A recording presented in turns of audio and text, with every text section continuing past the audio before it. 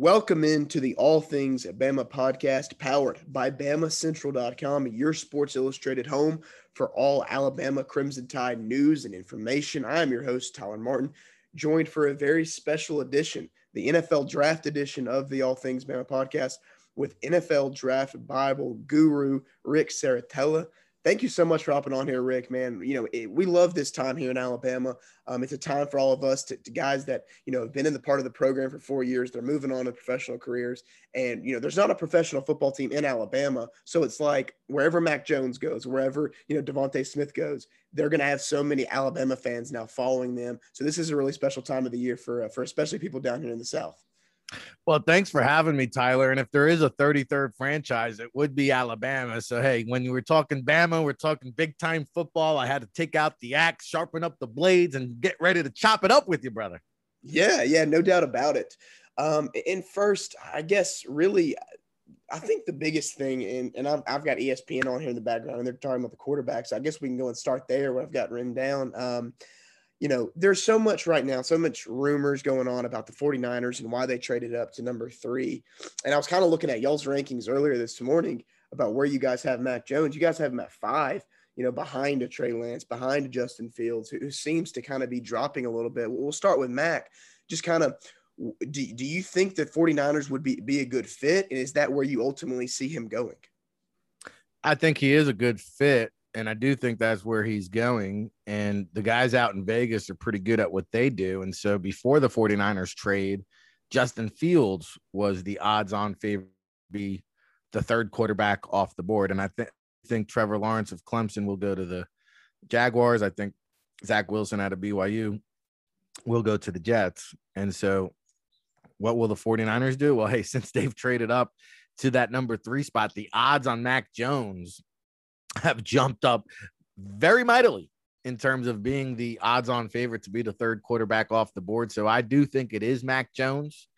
And when you look at the history of a Kyle Shanahan and you take a look at some of the quarterbacks he's worked with in the past, such as a Matt Ryan and individuals like that, Jimmy Garoppolo, who might not have the greatest arm strength, but they have the football IQ, they have the demeanor, they have the intangibles that scouts and evaluators like to toss around. And, Mac Jones is as good as it comes when you're talking about someone who can steer the ship, not make a lot of mistakes, be accurate in the short to intermediate passing game, which are all, kind of traits and characteristics that the 49ers offense is predicated around. So for us, yes, Mac Jones is our 5th ranked quarterback because me personally and a lot of other folks on our scouting department don't view him as a franchise quarterback. Well, hey, the 49ers, if they pull the trigger, they've invested, 3 first-round picks and felt that was the equity needed to get their franchise signal caller. I don't see him at that kind of stature, but I do think he can have success at the NFL level, and I think he'll do quite well with a quarterback whisperer such as a Kyle Shanahan. Now, Rick, one of the biggest knocks, it was against Tua as well last year to some degree, and you're really seeing it against Mac, is kind of they're getting knocked down a few notches because of the talent around them, right? It's kind of like, okay, well, Mac Jones had Devontae Smith, had Jalen Waddle, had some really good pieces. Jerry Jeudy at the end of last year when Mac took over for Tua. You're kind of seeing it, maybe not by a lot of people, scouts or anything like that, just kind of maybe by a lot of people in the media or maybe fans, things like that. Do you kind of buy into that? Like, that Mac Jones is only as good as the players that were around him at Alabama? Because I didn't really hear that from Joe Burrow, right? I mean, when he had, 4 other guys go around him in the first round last year, I didn't really hear that from Joe Burrow. But to me, it kind of seems like you heard it about Tua as well. All he could do is throw slants, the RPOs. And now with Mac, it's like, okay, he had a Heisman Trophy winner in Devontae Smith. Well, guess what? The good news is at the NFL level, they're all talented. They're all top talents, and he'll be playing with a similar supporting cast. So I don't buy too much into that. I mean, hey, it's a good thing if you have talent around you. It's a better thing if you know how to utilize it and maximize it. And Mac Jones has clearly showed he knows how to do that. And so I probably don't put too much stock into that. Yeah, and too, I think one of the reasons why Mac has kind of seen his stock rise all the way up to number 3 with the 49ers is because above the neck, and I think, hey, we can talk about Justin Fields might be more athletic, or Trey Lance, might have more of an idea of a pro system, things like that. But I think just above the neck is kind of where Mac Jones. That's where he's priding himself on in this draft process. He's really smart. His IQ goes above and beyond. Do you agree with that? Yeah, I mean, everything you hear, especially from Coach Saban, he's very cerebral, very smart, instinctual, knows how to get rid of the ball, when to get rid of the ball, knows when to get rid of the ball instead of take a sack, knows when to take a sack instead of throwing an interception. And, those are all very important elements at the next level. Daniel Jones, for example, the pocket collapses and he folds like a cheap suit. Mac Jones has better awareness, pocket presence. And so, I can understand the allure around a Mac Jones. Also, he sat behind guys that have gone on to the next level, like Tua and Jalen Hurts they're both scheduled to be week 1 starters when we open up here in September. And so I'm sure, just from a process of osmosis, he picked up, how to be a pro, how to conduct yourself, how to be a leader of men, which all those guys are. Let's kind of move on to both of the weapons that Mac Jones had to throw to last year. One of them being DeVonta Smith, the 2020 Heisman Trophy winner. And, so much, I mean, there was a huge knock, obviously, on the weight, right? I mean, 170 pounds. He's really skinny. That's been the biggest knock on him, right? I mean, that's why a lot of people have him, down, to number 2, wide receiver number 2 behind Ja'Marr Chase. I know that's where you guys have him. How do you kind of evaluate DeVonta Smith, and where do you see him ending up? Because, I've seen some mock drafts from maybe some Mel Kipers or some Todd McShays that maybe have Ja'Marr Chase and Jalen Waddle going above him. Where do you, Rick, see DeVonta Smith falling? Yeah, I mean, personally, I value Waddle higher than Smith, and I get, the fact that he was a Heisman Trophy, incredible production, yards after catchability, all that stuff. It's great. It's fantastic. It's outstanding. But did we forget that Jalen Waddle was the best wide receiver on the Alabama football team the first 4 games of the year? And so to me, I also do have concerns. Like I feel like DeVonta Smith actually escalated the situation more than he needed to, because like we get down at the Senior Bowl and there's this big mystery. He doesn't want to tell us how much he weighs. And like, he just kind of blows off the questions. And then the virtual media day, same deal. Like after like 4 or 5 different reporters asked him what he's going to weigh in at, like he reluctantly finally told us like 170. And yeah, it's a big concern. And he's obviously concerned by it as well, because he's trying to cover it up, keep it a secret. And I think if he was just like himself and just said, hey, yo, I'm a football player, if you got questions about my weight, come see me on Sundays type of thing, I would have really respected him a lot more for that process. But again, Coach Saban rants and raves about the character, the off the field demeanor, first one to show up, last one out.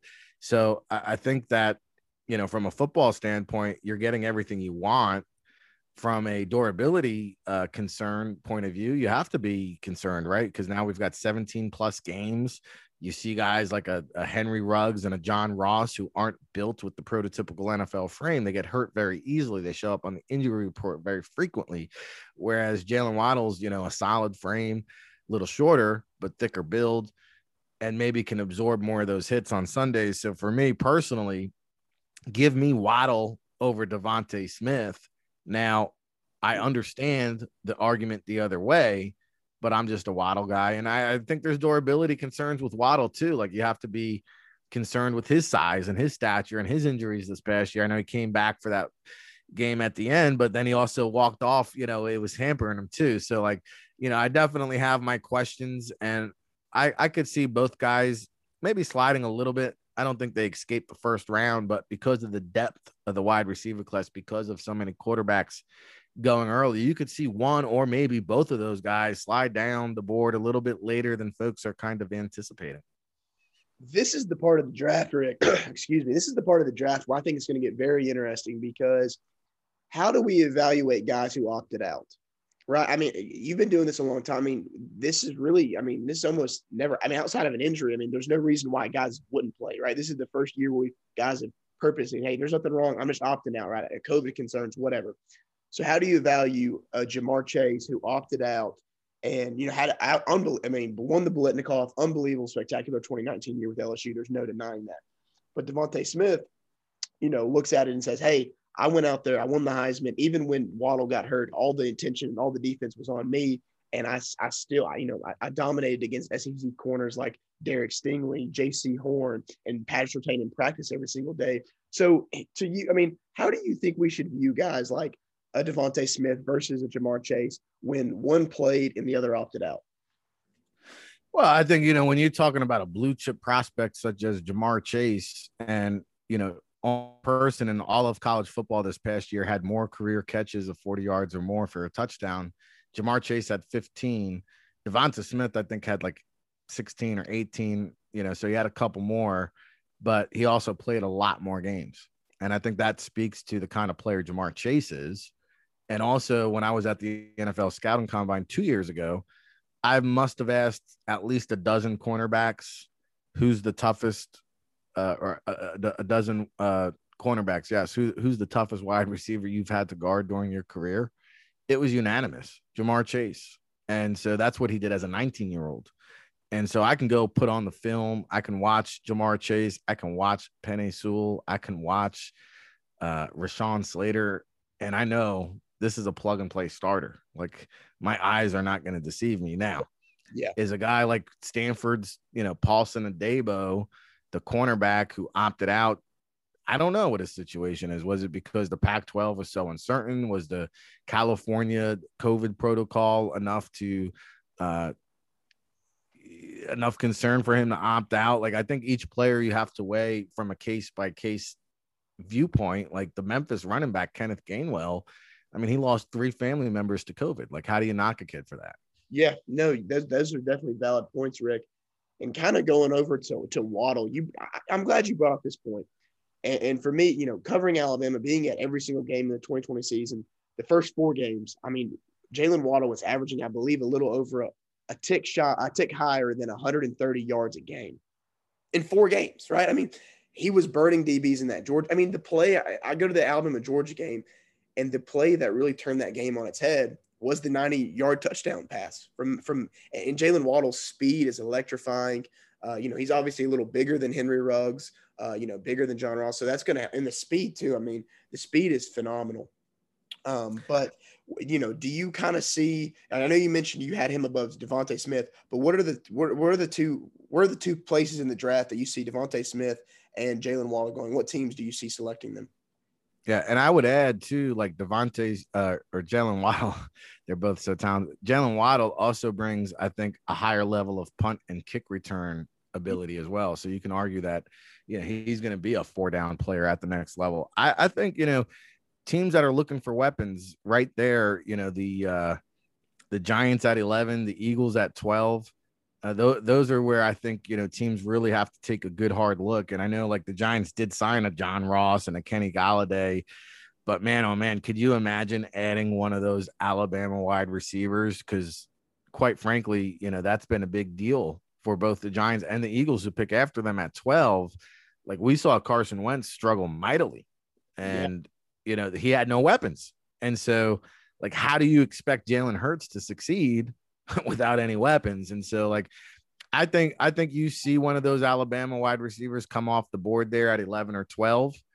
And then you got to take a look at a team like the Dolphins, who have the draft equity, right? They have multiple picks inside the first round. And if you get that opportunity to reunite Tua with a familiar face, I would imagine, that has to be awfully tempting. And when you have draft equity, it allows you to make some of these more, like, to me, Jalen Waddle is a luxury pick, right? It's not a necessity for your offense, but man, if you can add him, what a luxury to have. No doubt. And that's another thing I was going to bring up. A reunion in Miami seems ideal, right, for Tua, because, and I've said this a lot, I've said this on the radio, I've said this on the podcast, look at what Stephon Diggs did for Josh Allen, right? You needed that one guy to really elevate the QB's game. And I think for Tua, in a situation where he's trying to make a big leap from year 1 to year 2, he needs that guy. I mean, Tua needs that guy desperately. And I do think the Dolphins are going to end up picking one of them. I also thought, as we kind of stay on offense before we head over to the defense side of the ball, I think Najee Harris, maybe in the later part of the first round, could be a good spot for him in Miami as well. Speaking about Najee, do you kind of see him as kind of the best back in this draft class, higher than an ETN? What do you like about Najee's game, and who are, I mean, outside of the Dolphins, who are some teams that could really use Najee Harris? Yeah, I think, for me, Najee's my number one running back just because I like his multifaceted skill set. And Etienne's a little bit more of a slasher, in my opinion.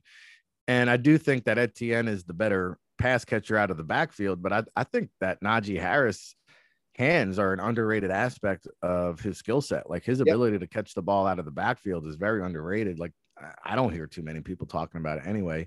But I think he's more of a between the tackles bruiser kind of bell cow kind of guy.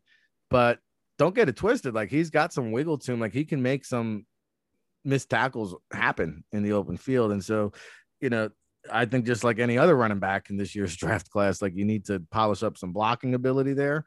But to me, Najee Harris is the number one guy. And it's like, I think the Steelers at 22, I just keep thinking like throwback Steelers, ground and pound, bell cow. They've kind of, lost that element of their game. Like, they didn't want to pay Le'Veon Bell the big money, but they never actually replaced Le'Veon Bell, in my opinion. And I know James Conner is a free agent who I believe is visiting Arizona, which I guess, if they're looking at James Conner, well, heck, if they don't sign a James Conner, you wonder if the Cardinals have interest in a Najee Harris, because I believe Kenyon Drake was kind of departed there during free agency. And hey, while we're talking about Cardinals, just because I'm here in New Jersey and Fordham's right up the road, it's Chase Edmonds' birthday. So big shout out to Mr. Edmonds.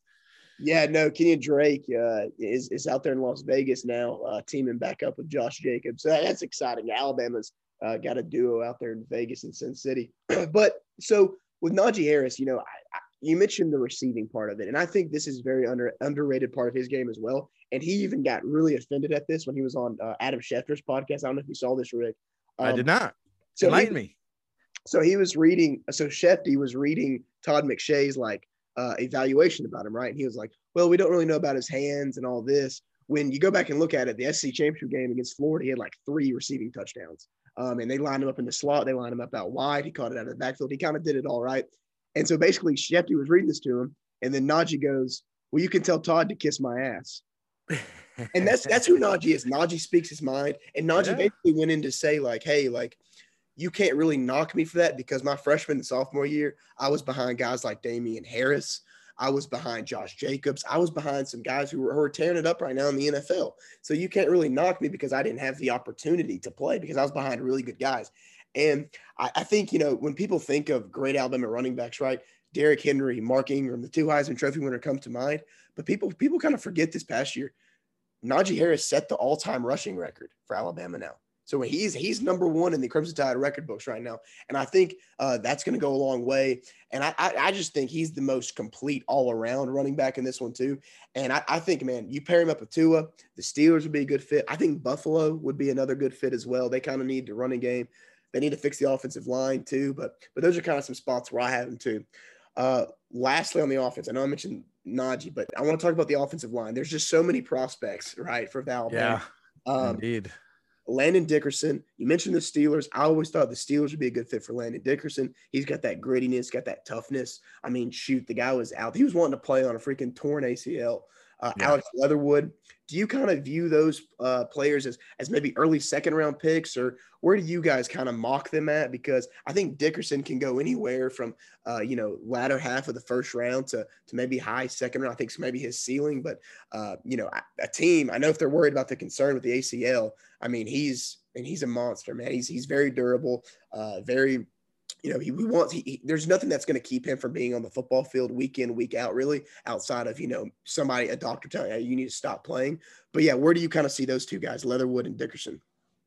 Yeah, and there is a lot of love for Dickerson in the scouting community. I've been told he's a top 50 lock.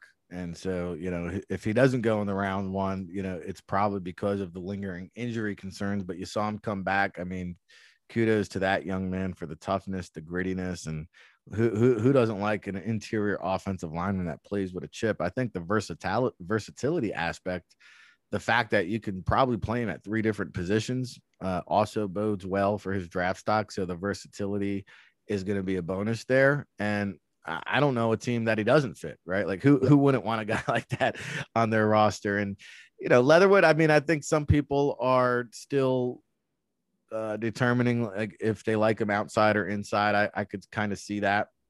To me personally, I'd try him outside. I'd probably start him at right tackle. I think he has the adequate size, the arms offhand, I think checked off the boxes. So to me, like Leatherwood is a guy that you start off at tackle, and if you got to kick him inside, like I wouldn't even rule out center. I mean, you've seen that transition now from a lot of players from the collegiate level to the pros going from tackle to center. I think he could be a candidate to do that down the road. But for me, Leatherwood, I think he's a day 2 prospect. He's somewhere in that top 100, probably mid to late second, if not early 3rd round. But I think he definitely lands inside the top 100. It's just a matter of where teams view him. Yeah, and Deonte Brown, too. He's another interesting prospect. He's lost 20 pounds, maybe even more now, but 20 pounds since the Senior Bowl. And he's a bruiser, right? I mean, he's just an absolute mammoth of a human being. He's a guy that I think could go day 2 as well. You guys have him pretty low on your list at 12. Yeah. Personally, do you see him there as the 12th best guard, or do you kind of rank him a little higher in your estimate? Well, I think anytime you're investing millions of dollars, like, I say this all the time, I'm not investing in the player, I'm investing in the person, right? They're all talented once you get to the NFL. Yeah, he's talented. He's a plug and play guy. But am I getting the Deonte Brown who weighed 368, or am I getting the Deonte Brown who weighed 338? Because what he showed up to at the Senior Bowl was just unacceptable and unnecessary. And really, like, it speaks volumes as to where his work ethic was. Okay, so now he got a fire lit underneath him and dropped some weight to impress the scouts. But I don't know, like, where was that motivation prior to this opportunity? So, like, yeah, which guy am I getting? Like, do I have to put? I think any team who drafts Deonte Brown now has to put a weight clause in his contract, and that to me is enough. Like, I'm not thinking about guys like that until day 3. Got you. Yeah, even at Alabama, I mean, you can get away with it, right? He was able to get away with weighing, I mean, just, an absurd amount of pounds, right? But too, I mean, once you get him in that structure, I think Cornbread, that's what he's known in Tuscaloosa as. I think once he gets that structure, it's going to be a little different for him. And obviously, the new strength and conditioning staff at Alabama, they're big on the sports science, things like that. They're kind of getting them on the right track. So you've got him as a day 3 prospect. Now I think now that we've covered all the offensive prospects, we can hit over on the defensive side of the football now, Rick. And let's start with the middle, right? Christian Barmore, defensive lineman, nose tackle. This is a very weak defensive line class, right? I mean, I think that's kind of the knock on this group. And Barmore, and then the kid from UCLA, those 2 guys really stand out in my mind. Barmore, do you see him kind of slipping into that first round? Because the Bucks have been a very popular team with him at 32. Oh, he'll be long gone by then. I mean, you're talking about the premier defensive tackle in the draft class. Yeah. And so, he's the consensus. And there's a pretty big drop off after that. Listen, defensive tackles do not grow on trees. And so, never mind the first round, I wouldn't be surprised if he goes in the top 10. And, whether that's a team currently sitting inside the top 10 or a team that trades up to get him, because while the talent might not say, hey, he's a top 10, franchise blue chip cornerstone type of prospect, some teams believe in drafting the best player available. Other teams believe in addressing needs and filling those needs. And if you're a contending team and you're a piece or 2 away from, kind of getting over the hump, especially on the defensive side of the ball, well, if you wait, you're not going to have a Christian Barmore available to you. So I actually think he's in the top half of the first round, and a play that is going to go higher than the median. Okay, yeah. Yeah, I've seen him. I've seen him mocked in that top 15, top 16 range as well too, and by a lot of places. I mean, it's such a vital position, right? I mean, I bring up the Bucks, right? They're going to need a replacement from Sue, but also too. I mean, you look at their formula for winning a Super Bowl. It was defense, right? It was getting to the quarterback. It was Pressure up the middle. Yeah. Yeah. And Barmore is that guy. And, he had I mean, I say he had a quiet Alabama career. He declared early, obviously, but he was one of those guys that when he got in here, right, he kind of needed some time to kind of sit on the bench a little bit, kind of watch some some older players, learn from them. And then you saw it in the Ohio State game. He just I mean, he was the defensive MVP in that game. And that's when he made his money that night in Miami. There's no doubt about that. And there was no need for him to come back. But then too, let's kick it outside to the corner. Pat Surtain, Caleb Farley. It's a big debate. I know. I'm personally hoping, Rick, that my Cowboys get Patrick at number 10. I hope they don't trade back. I really want to see Trayvon Diggs and Surtain line up together once again. Kind of what's your analysis on Surtain? And two, do you think he's got I mean, from all estimates right now, we had a story up on our side a week ago talking about how right now he's probably a better draft prospect than his all-pro father was at the same time. Yeah. I mean, I could probably get on board with that. And, he's got the length, he's got the size, he's got the physicality. I love, his man coverage ability, the resume. And you mentioned Caleb Farley. I would throw JC Horn from South Carolina into the mix there as well. I think both JC Horn and Patrick Surtain II will be in consideration for the Cowboys. Caleb Farley, I don't know. I could be wrong. Maybe not so much with the back procedure he just recently had. The back's a tricky deal because you could take a million x-rays and you're not going to find anything. You're not really going to know what's going on there. And so the fact that it just happened a couple weeks ago, I know he had his medical recheck and he's been cleared, Caleb Farley, but I still think, it sits uneasy with me. So I'd imagine it has to sit uneasy with other teams. And, rule of thumb, the back is something you kind of stay away from. So I think Patrick Surtain II is very much in the mix to be the first cornerback off the board. They just don't make too many guys with this kind of resume, this kind of size, this kind of movement. And, again, Coach Saban vouches for him, and that means a lot to some of the coaches in the NFL. So to me, Surtain, JC Horn, Dallas Cowboys. Don't rule out a linebacker. I know it might not necessarily be the biggest need for the Cowboys, but Jamin Davis, Zaven Collins, the linebackers from Kentucky and Tulsa, are two other rumored candidates for the Cowboys at 10. Yeah, speaking of just SEC prospects, I'm glad you mentioned Davis from Kentucky. Kentucky played against Alabama this year, he was, Alabama won 62-3.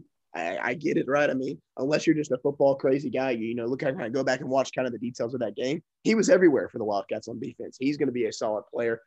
So Surtain on the outside, a guy that, though, speaking of the linebackers, Rick, Dylan Moses. Yeah. He revealed that he played, last year with a torn meniscus. He was coming off of the torn ACL. And that really affected just covering the team. I mean, that affected his mental state. And I know that, he didn't, and just from speaking with fans too, he didn't really live up to a lot of the expectations, right? As a guy who a guy who was expected to be in the running for the Butkus Award, things like that. It didn't happen that way, right? Alabama's defense in key moments, right? You look at the Ole Miss game with a tight end like Kenny Yeboah. I mean, Dylan looked lost. You go against Kyle Pitts, he looked lost. So, Dylan Moses now, I mean, but had he not torn his ACL, he probably would have been a surefire top 10 pick, right? But what do you think of his game and kind of where do you guys evaluate him at NFL Draft Bible? Yeah, and the injury makes sense now because to your point, it's like, we're watching the film, we're saying, hey, what happened? Like, this is not the guy we saw pre-injury. And so it makes sense now that he was playing through an injury. But again, I think it does impact and affect his draft stock because, typically, and it's a much smaller draft pool, like draft eligible players is probably cut in half. It's traditionally about 1,200 guys. This year, it's about 600 guys. But I still think players like that with the injury concern are kind of, you start thinking about on round 4. It's like, okay, well, hey, we can start rolling the dice, playing that risk reward kind of situation because heck, before the injury, this guy was running in the 4.4s. He had damn near close to a 40-inch vertical. I'm pretty sure he was on the Bruce Feldman freaks list a couple years ago. Yeah. So, you know, when you take a look at, for example, the Penn State defensive end, Jason Owa, that everybody's enamored about and had 0 sacks, and they're saying, hey, well, he might be the first edge rusher off the board. Well, they're betting on the upside. They're betting on the athleticism. They're betting on those characteristics and traits that, you know, not everybody is born with. Either you're born with it or you're not. Dylan Moses was born and blessed with, you know, phenomenal athletic traits.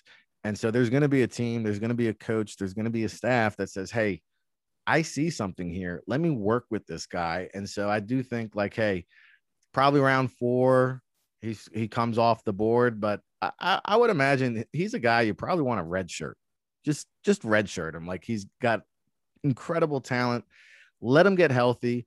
Let him get with an NFL strength and conditioning coach. And I would almost view Dylan Moses as a 2022 draft pick. Like, he's part of our 2022 class. And I think if you have, again, like, if you're the Dolphins and you have the draft equity to kind of, you know, the luxury to just, you know, expendable draft picks here, Dylan Moses is a guy that's going to be appealing. So one of the big things that everybody talks about here, you know, Nick Saban, he's accomplished pretty much everything there is to accomplish. And I mean, especially when you look at getting guys to the NFL and producing first round picks at an all-time level. One thing that I think that would be another, you know, feather in his cap is if they were able to tie Miami and get 6 guys in the first round. Do you think that's possible this year, Rick? I wouldn't put it past them. I think I had 6 or 7 in the top 100. Now, the first round, that might be tough to do, but, you know, Mac Jones, okay. Najee Harris, okay. Devonta and Waddle, okay. There's 4. There's 4 right there. Barmore, there's 5, and Surtain. So yeah, I guess I can see 6. There you go. I would say which of those 6 isn't going in the first round, right? Yeah, and I think the one you kind of look at and say maybe not is Najee Harris, right? Because maybe how do you value the running back position too? I mean, you know, we're seeing now teams. I mean, they're trying to find running backs on the cheap, right? I mean, because once you pay them, I mean, Zeke's kind of gone down a little bit in production. I mean, Christian McCaffrey's dealing with some injuries after his big contract. You know, Saquon was trying to get a big deal. He's been dealing with some injuries. So I think Najee, out of those 6 players, to me, I think Najee is the one most out of that group, most likely to end up in the second round. But again, you know, like I said, Nick Saban's accomplished so much, and I think getting 6 would be just, I mean, wow. I mean, that's probably one of the final feats he's got to get as a coach.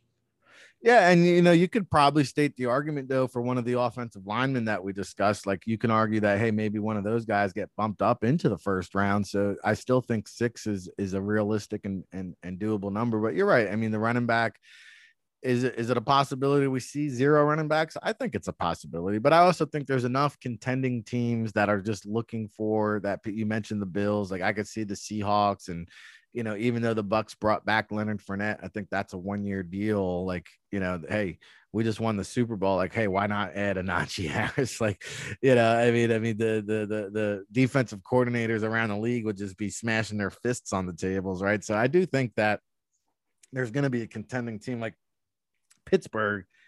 Even if you don't value running backs in the first round, sometimes the fit where fit need, you know, meets need, to me, that would just be like a perfect marriage, because Big Ben's on the back 9. He's not in the point of his career where he's carrying that offense. And you add a guy like Najee Harris who can touch the ball 20, 25 times, you're really alleviating a lot of pressure off of Big Ben there. All right, my last question for you, Rick. When you kind of look long projection, long term, and I know it all kind of depends on fit and where these guys actually end up, which of the Alabama players in this year's draft do you think is going to have the best career? It's a tough question, isn't it? Right? Like, half a dozen guys might go in round 1.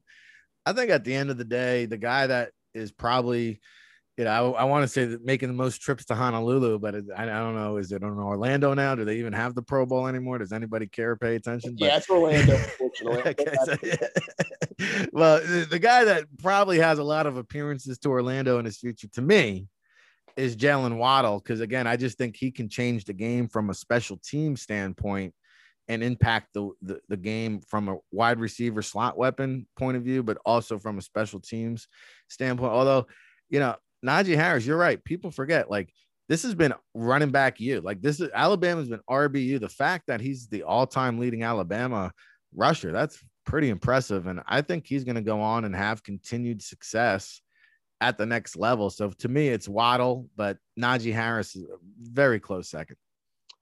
All right, Rick, kind of tell us as we wrap this up where we can find NFL Draft Bible. Where can we find your stuff? Where can we find your teams, resources, and how you guys are gearing up for the draft in 2 weeks? No, I appreciate that. We're gearing up by providing live draft coverage. We're streaming, I think, 60 hours of live coverage throughout the 3 or 4 days of the draft. We'll be competing neck and neck with NFL Network, ESPN.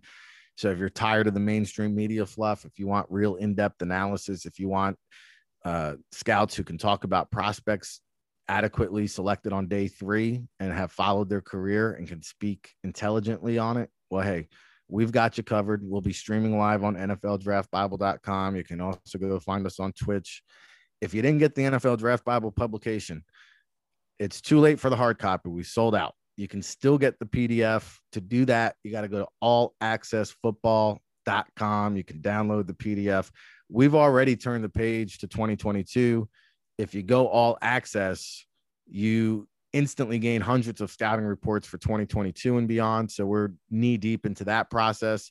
And then the best way to find everything we do is on Twitter at NFL Draft Bible. We post anything and everything up over there. So I definitely appreciate the plug. Appreciate all the love. Appreciate being on. This is my Bama Central debut, I believe. So I appreciate you opening me up to a whole nother audience here who may not have known about the NFL Draft Bible. So thank you. Course. And then obviously si.com/draft too. You guys have got tons of rankings, mock drafts, things like that. I mean, shoot, you guys have got like a team of what, 15 people or so? Like we're up to 50 now around the globe. So I underestimated. My bad, bro. So yeah, and the best way to, just go to the it's si.com/NFL/draft. Or you just type in NFLDraftBible.com. There's more than one way to get there, but go to the headquarters page. Again, as Tyler mentioned, you got the rankings, you got the scouting reports, like hundreds. We got 15,000 players in our draft database for 2022 and beyond. It's all up there on the website. Awesome. Well, that's Rick Saratella from NFL Draft Bible. I'm Tyler Martin with Bama Central, and this has been another edition of the All Things Bama podcast. Thank you for listening. Thank you.